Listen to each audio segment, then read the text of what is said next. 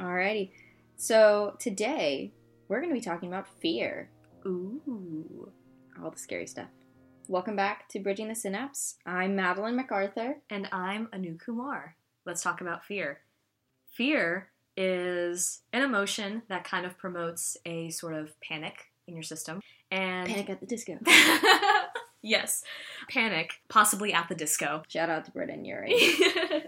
And then fear is this activation of the fight or flight response, which we kind of talked about in previous episodes. It's the activation of the sympathetic nervous system, right? It's this feeling of wanting to get away from this thing that is making you feel uncomfortable, like you feel like your life is being threatened. Mm-hmm. Or this feeling that you just want to, fight it. You just need to, make it stop existing. You need to make it stop trying to scare you. Yeah. And not like a fight me kind of attitude, but a my life depends on this kind of... Sort of like self-defense, in a way. Like someone, some creature from, a scary movie's coming at you, and you just gotta, fight them off, otherwise you're not getting it out of there alive. This is really scary. Let's go. Yeah, let's go. Let's do this. Well, so what can induce this fear, either this fight or flight response? Basically, anything can induce a fear. It's really based on your experience and also your... relationship to that stimulus. So anything can be scary. Anything can be scary, which, life falls in that category. Life is scary. But not to get too deep. So some typical things that you think of that will make you feel scared are loud noises, especially when you're a child. Loud noises, not preferred. Unknown things. So I guess a feeling of a fear of the unknown. And then particularly in scary movies, seeing weird creatures or ghosts or goblins or something. Mm. These are traditional things or typical things you might think of that make you feel scared. Yeah, exactly. These are kind of the stimuli that our brain has evolved over the years to learn to have this feeling of fear, because if you have this feeling of fear in response to seeing these things, you're more likely to survive. And that's the whole thing that drives this concept of evolution, and the way that our brain has formed is just, if I learn to fear this thing, then I will survive. Yeah. And that's just more of kind of weeding out the species or the versions of our brain that have evolved over however many years, decades, millennia, what have you. The humans or humanoids that are not aversive, that are not scared of certain stimuli. They did not pass on their genes to not be scared of these certain stimuli, because they probably died from not trying to flee from this scary thing, or not trying to fight off this thing that was perceived as scary by other humans. Yeah. And those humans that perceived this one stimulus or these multiple stimuli as scary, they survived, they procreated, and their genes were passed down for their brain to develop in this certain way.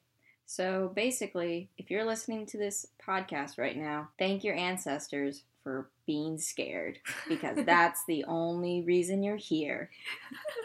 You're welcome. Essentially. / thank you. And also, I feel like it goes down to the fundamentals of biology, of everything is about survival, and everything is about reproduction. Essentially. When you get to it, that's just what's driving evolution. But that's another philosophical thing. We're getting way too deep in that. But anyways, back to fear and what induces fear. So, Anu, where in the brain is this happening? This fear, this fight or flight? Where's this occurring? Right, so the response itself, the fight or flight, is just from our sympathetic nervous system, which we kind of talked about in our previous episode about the enteric nervous system. It, brings your heart rate up. It draws blood away from internal organs and goes more to these gross muscle areas, your legs for running away, or your arms for hand-to-hand combat, trying to fight off this thing.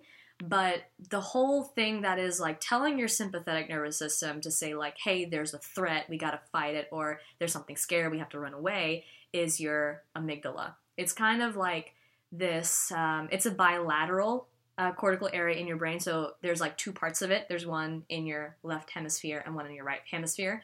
So it's just it's on both sides of your brain. It's also almond shape. So that's, fun fact. So it's about, I don't know if it's the actual size of an average almond, but it is the general shape of an almond. Interesting. So there's that. So the amygdala, a lot of researchers in the past said it was like the seat of fear. It's responsible for feeling fear. Mm-hmm. But as like neuroscience and psychology research has evolved and like gotten more accurate throughout the years, researchers have found that the amygdala is responsible for kind of like providing associations between a stimuli and how you feel about a stimuli. But it only really does that with like emotionally salient stimuli. So like, what do I mean by emotionally salient? I'm so glad you asked.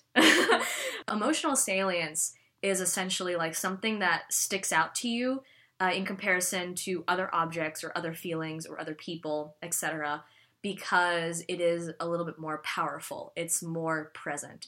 So like, if you're like talking to multiple people, or I guess you could say like if you're walking down a street and you see a bunch of different faces and you see someone that you recognize and you get a feeling of like either a positive or a negative feeling, either like you know them, they're like a long lost friend, or like there's someone that made you mad in the past, that person is more emotionally salient to you than like all these other random people on the street. So it's something that stands out to you, that your brain makes a connection like, hey, I know this person, they make me feel terrible, or hey, I know this person, they make me feel like good, they're like my friend. So it's very person to person specific. Yeah, it's very dependent on like your experiences. So like what someone finds emotionally salient may not be what like another person finds emotionally salient. And like another thing that like the amygdala is involved in, like other than the associations, is sort of like this subconscious processing. So that kind of like goes with the associations. So you have these associations, but the amygdala is trying to figure out how you feel about them, not like saying, this is how I need to react in order in this presence of the stimulus. It's just more of like, how is the stimulus making you feel? Does it make you feel good? Does it make you feel bad? And then other brain structures interpret why the amygdala is feeling that way. Mm-hmm. So this is kind of like I guess like the closest thing to intuition, you know? So it's just like when people say like follow your gut, I mean you should, because like enteric nervous system, but also like follow your amygdala. You know, it's doing a lot of the subconscious processing of like why you might feel like you get like a bad feeling. Like in a situation, or in like walking into like this really sketchy looking building, or like past an alleyway in the dark, or like meeting someone for the first time. This is like what a lot of research have like thought about. Like that's the reason why you get this like initial like, I don't really know about this sort of thing. Yeah, it does also like talk to other brain regions. So like the amygdala isn't like the only thing that's like, hey, this is bad. You know, it doesn't work independently of the other brain regions, but it like communicates with other parts of the brain to tell you like, this is scary, therefore we should do this. Let's go back to what we initially said about like anything can make you feel scared, even if it's conditioned. That's great. That's fantastic. So yes, anything can make you scared, but not initially. You kind of have to have a conditioned fear, a fear that gets developed over time, whether intentionally, if someone's like creating a fear for you to feel, or if you just like have all these bad experiences and then your mind just creates this connection. So a perfect example of this is a famous study that Dr. Watson did with a child. This is the Baby Albert experiment, which if you have taken a like basic psychology class, you've heard about this experiment, and it's not the most humane way of finding out how fear can be induced. I feel like that's just like the history of psychology in general. Like after we found out this huge thing that's like super profound, it's like, you know, that was actually not very ethical. I mean, is it the history of science? You think of like the Nazis testing people. Yeah. Okay, let's get out of that dark place and talk about fear again. Anyway, so the Baby Albert experiment was essentially had a child who was about 1 year old, and his name was Albert. They gave him like fluffy, cute animals to play with, and this created a control of where anytime the baby was presented with this, with these animals, it didn't feel any fear. It was happy. It showed signs of happiness, whether it be smiling or laughter, or just like not crying. Crying was what played into signaling that the child was scared. So after this control setting, they decided to every time they handed the baby Albert a animal, they also made a loud noise. Mm-hmm. And so every time Albert was presented with this animal, that he heard a loud noise, and so he began to cry. Mm-hmm. And the fear got so conditioned of hearing this loud noise and also seeing the animal that even before he touched the animal, if he just saw it, even without hearing the noise, he started to cry. That sounds really terrible. It is. It is. But what we learn from this and what we know is that we have things called unconditioned stimuli and an unconditioned response. And this unconditioned stimuli is like the loud noise, where you don't really have to, I would say your brain doesn't have to be trained to know, like, oh, I hear a loud noise, I'm going to cry, or I'm going to get startled. Mm-hmm. But then you have your conditioned stimuli, which is paired, which is the animal, and it's paired with this loud noise. So then every time you see this animal and you hear this loud noise, you get scared. And it gets to such a point where you just see the animal and you'll just get scared. Mm-hmm. So this is an example of an induced fear or learned fear. Yeah. So that sounds really similar to like Pavlov's dog. Is that like the same thing, essentially? So that is an example with Pavlov's dog of every time the dogs heard a bell, they would begin to salivate because they would be expecting meat powder right after they heard the bell. And it got to a point where if they just heard the bell, they would just salivate even if there was no meat powder around. Essentially, what we've learned from this is anything can induce fear if it's paired with something that already induces fear in you. So this like kind of makes sense too, because it explains why like some people are afraid of certain things, but like other people aren't afraid of that things because they haven't really had like a negative experience about it. Right. So, and this, if we want to get like super deep, which like we have like 3 times already, and it's like not even, I don't even know. It's very early into this podcast episode, but like why I guess like I might be afraid of like roller coasters, but like you totally love them. Yeah, they're great. They're so much fun. Whew. Yeah.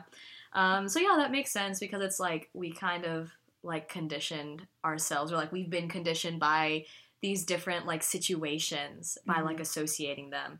That essentially shows why we can just form fears to literally anything. As someone who is personally scared of like literally anything, not literally anything, but like a good majority of things that exist. Right? I think you're a pretty fearless person. I know.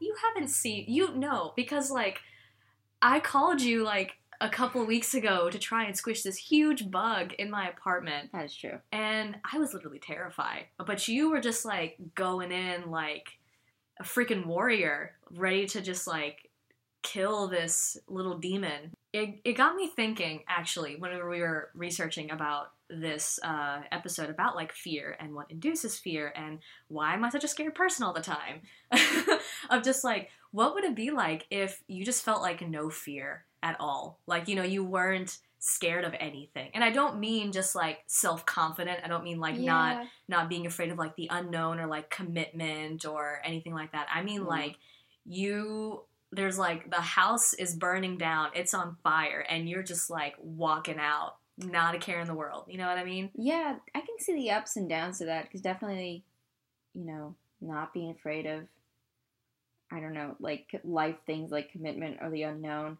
But I'd want to know that I'm scared of my house burning down. I mean, yes, I'm obviously scared of my house burning down as well. But like, you know, if there's like this external stimulus that is supposed to, like from an evolutionary standpoint, induce fear. Yeah. It's kind of like this workaround from that, from our brains evolving in a way where like our ancestors like died off if they didn't feel fear. Yeah. So, you know, like there's this disease called Urbach-Wiethe disease, which is essentially like the fearless disease. Like if you have it, you don't really feel fear from like external stimuli. And this disease actually is associated with the I guess like lesioning, or the amygdala not able to kind of like do its function properly. Like we talked about, like associating stimuli with of fear or lack of fear, and like you feeling that. It's like that intuition of like, this thing is scary, let's get away from it, or this thing is safe, we don't have to run away. Mm-hmm. Right? So Urbach-Wiethe disease is like a recessive disease associated with like the calcification of the amygdala. And by calcification, I mean just like this buildup of calcium in the amygdala, right? And then so there's been like plenty of studies on Urbach-Wiethe disease and like case studies of how people can, I guess, just like live their life without feeling fear, and how that's different from other people who don't have this disease or have like hyperactive amygdala. But the first introduction to the science community about the amygdala and how it can be affected in Urbach-Wiethe disease is this case study done in the about like mid-90s, early 2000s with this woman whose code name is SM. They just like call her SM for like identity protection purposes, right? And then so SM, she has Urbach-Wiethe disease. And I'm pretty sure she's still alive too. I'm pretty sure she's like in her mid-40s. And like she can't feel fear. Like she at all just like doesn't. Like that's just not her thing. She just doesn't do it. So like she has been like attempted to be robbed at like gunpoint, at knife point, and she's totally chill. She's just walking away from situations where I would personally feel like paralyzed with fear. You know, when you think about like this person who is trying to rob you and possibly kill you and do whatever else, like that just fills me with like a sense of dread. Even just like thinking about it, even though like we're in a safe spot right now, like we're not out in the world right now, like just thinking about that makes me feel like slightly uncomfortable. And she wouldn't feel that at all. Yeah, no. So from like this, like some case studies that psychologists have done on her, they have put her in like different situations. Obviously like controlled, like where if she was in any real danger, they would have like taken her out. This is like definitely not as inhumane as like the little Albert experiment, the baby Albert experiment. But like they would put her around like dangerous poisonous animals, like poisonous snakes. And she would just go and pick them up. What? Like pick them up. No protective gear. Just like pick them up. And like they noted that it was just out of her like sheer curiosity of like, what's that? Let me pick it up. And it's just like, oh, it's poisonous. And she would still pick it up. Even though like it was very like known that if she was like bitten, she would die, or like, you know, there's a high probability that she would die. Oh jeez. And that's just like really insane to me. Like I'm already afraid of snakes on the long growing list of things that I'm afraid of. But like snakes in general, even if they're harmless, I tend to just be like, no, thank you. I don't want to like really touch it. But like knowing a snake is poisonous, yeah, even just like the thought of a poisonous snake like possibly being in an environment, I can't even like see it. I don't even know if it's there or not. Even the thought of a snake possibly being around, like that just makes me feel very, I don't know, it makes me feel very scared, you know? And there were like other things that that psychologists would like note as well whenever they were studying SM and this, I guess, like manifestation of Urbach-Wiethe disease within her behavior. Like she just had a higher than average desire to just like walk up to people and talk to them. Like not like obviously doing anything weird, but just like walking up to people that she did not know, not have a connection to, and just like talking to them.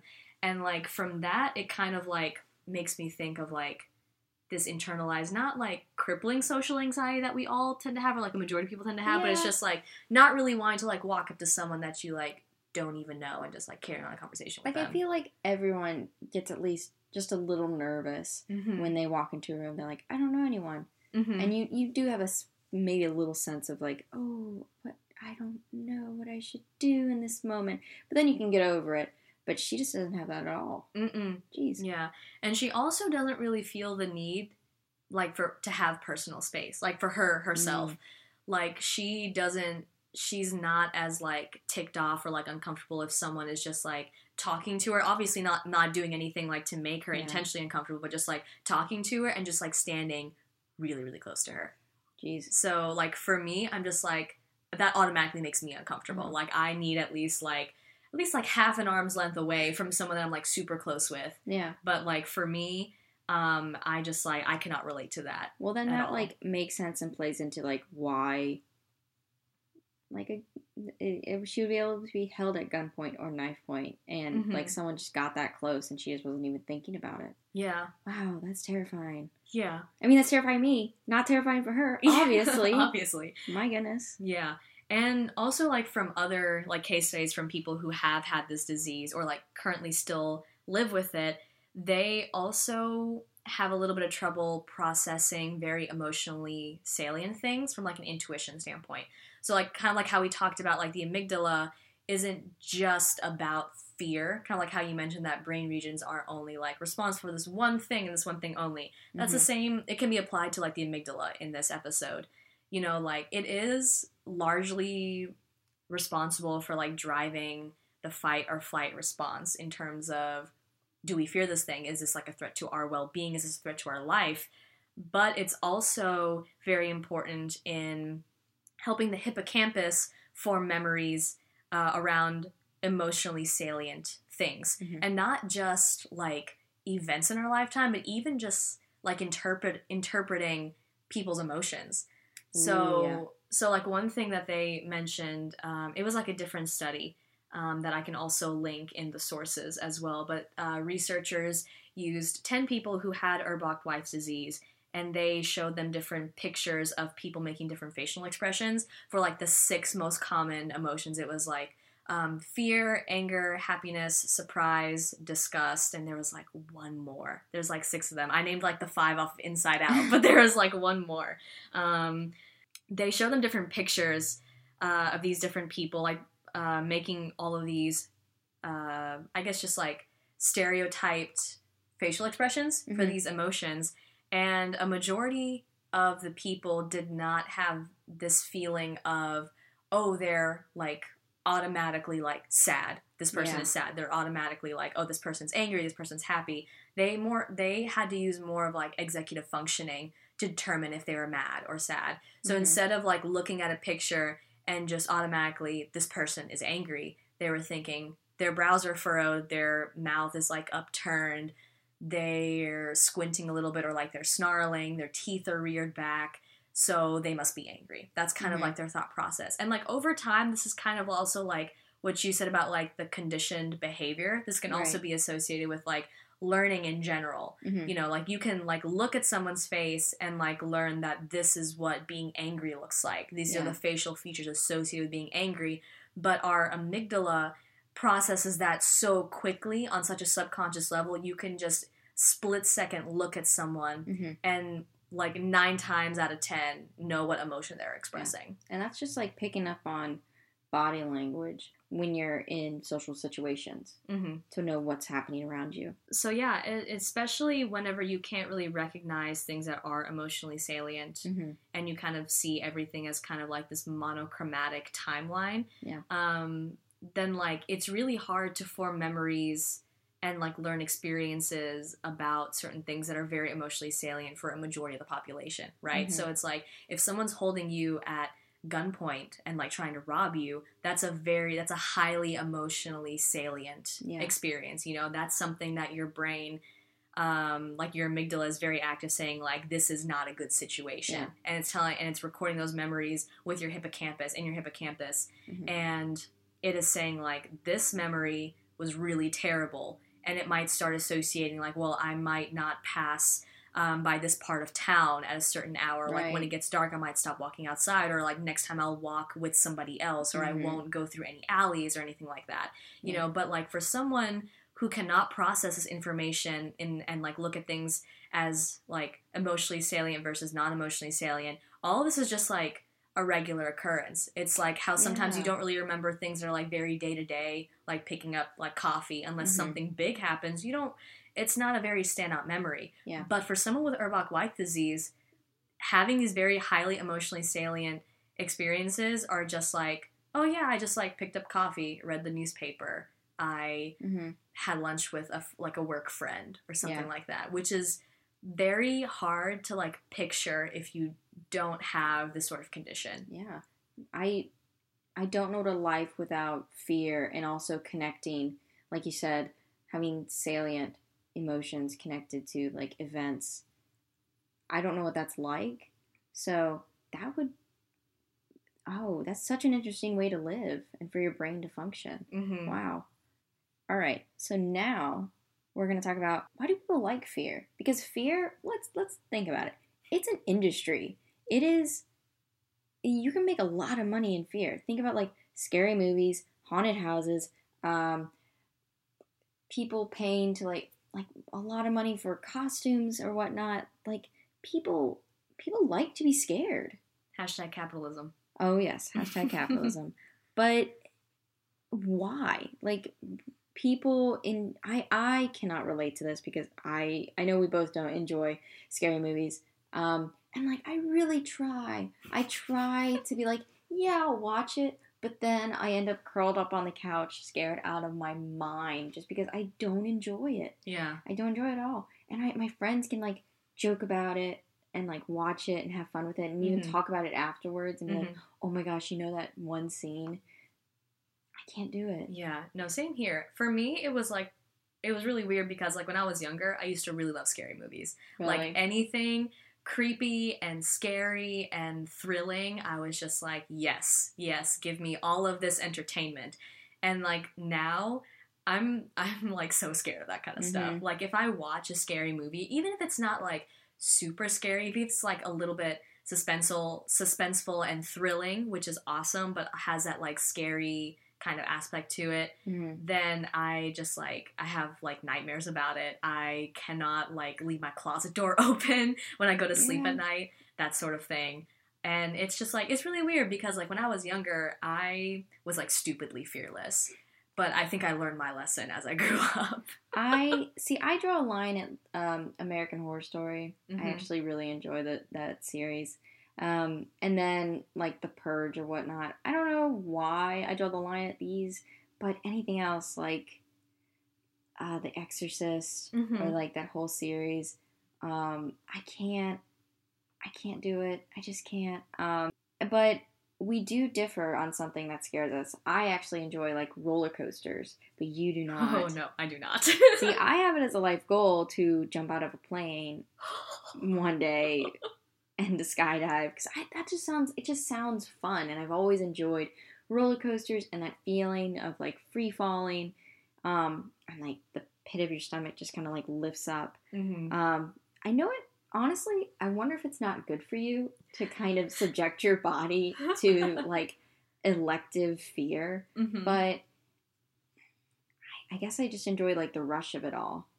Yeah. It's, like, it's so funny that you mentioned that because I feel like the exact opposite way. Like, roller coasters, I just don't enjoy the idea of them.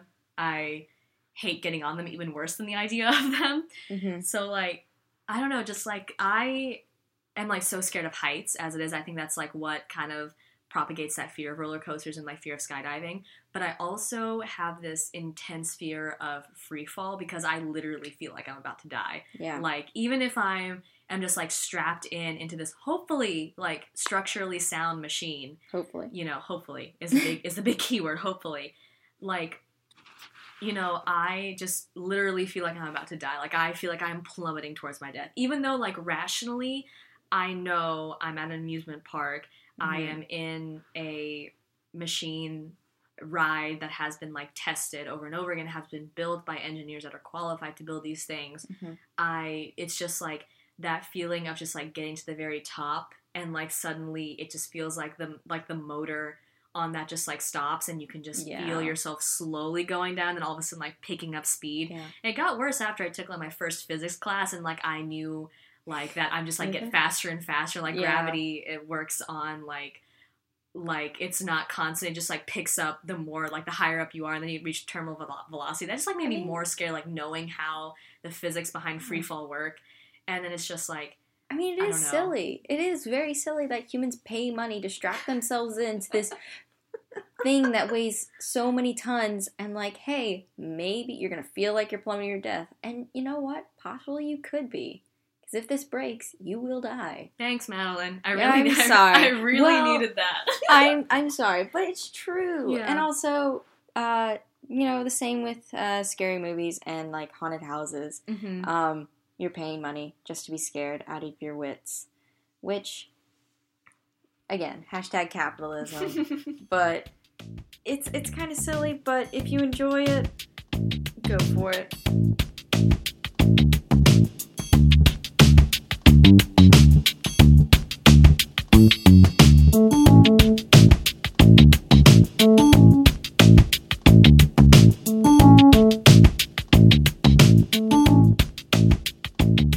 Bridging the Synapse is produced, edited, and written by us, Anu Kumar and Madeline MacArthur. Production assistance is provided by John Kennedy from the Daily Beacon. Music in this episode is from Poddington Bear. We release a new episode every other Wednesday. We also release one episode a month in conjunction with the Daily Beacon. You can contact us via our email, which is bridgingthesynapse@gmail.com, or you can find us on Twitter @SynapseBridge and on Instagram @BridgingTheSynapse. For more information about this podcast and to check out what sources we use for this episode, visit us on Anchor or our Facebook page, which is Bridging the Synapse Podcast. We also have some show notes on our Medium publication, Bridging the Synapse, and our episode can be found wherever podcasts are available. We hope you've learned something new today, and we'll see you on the next episode.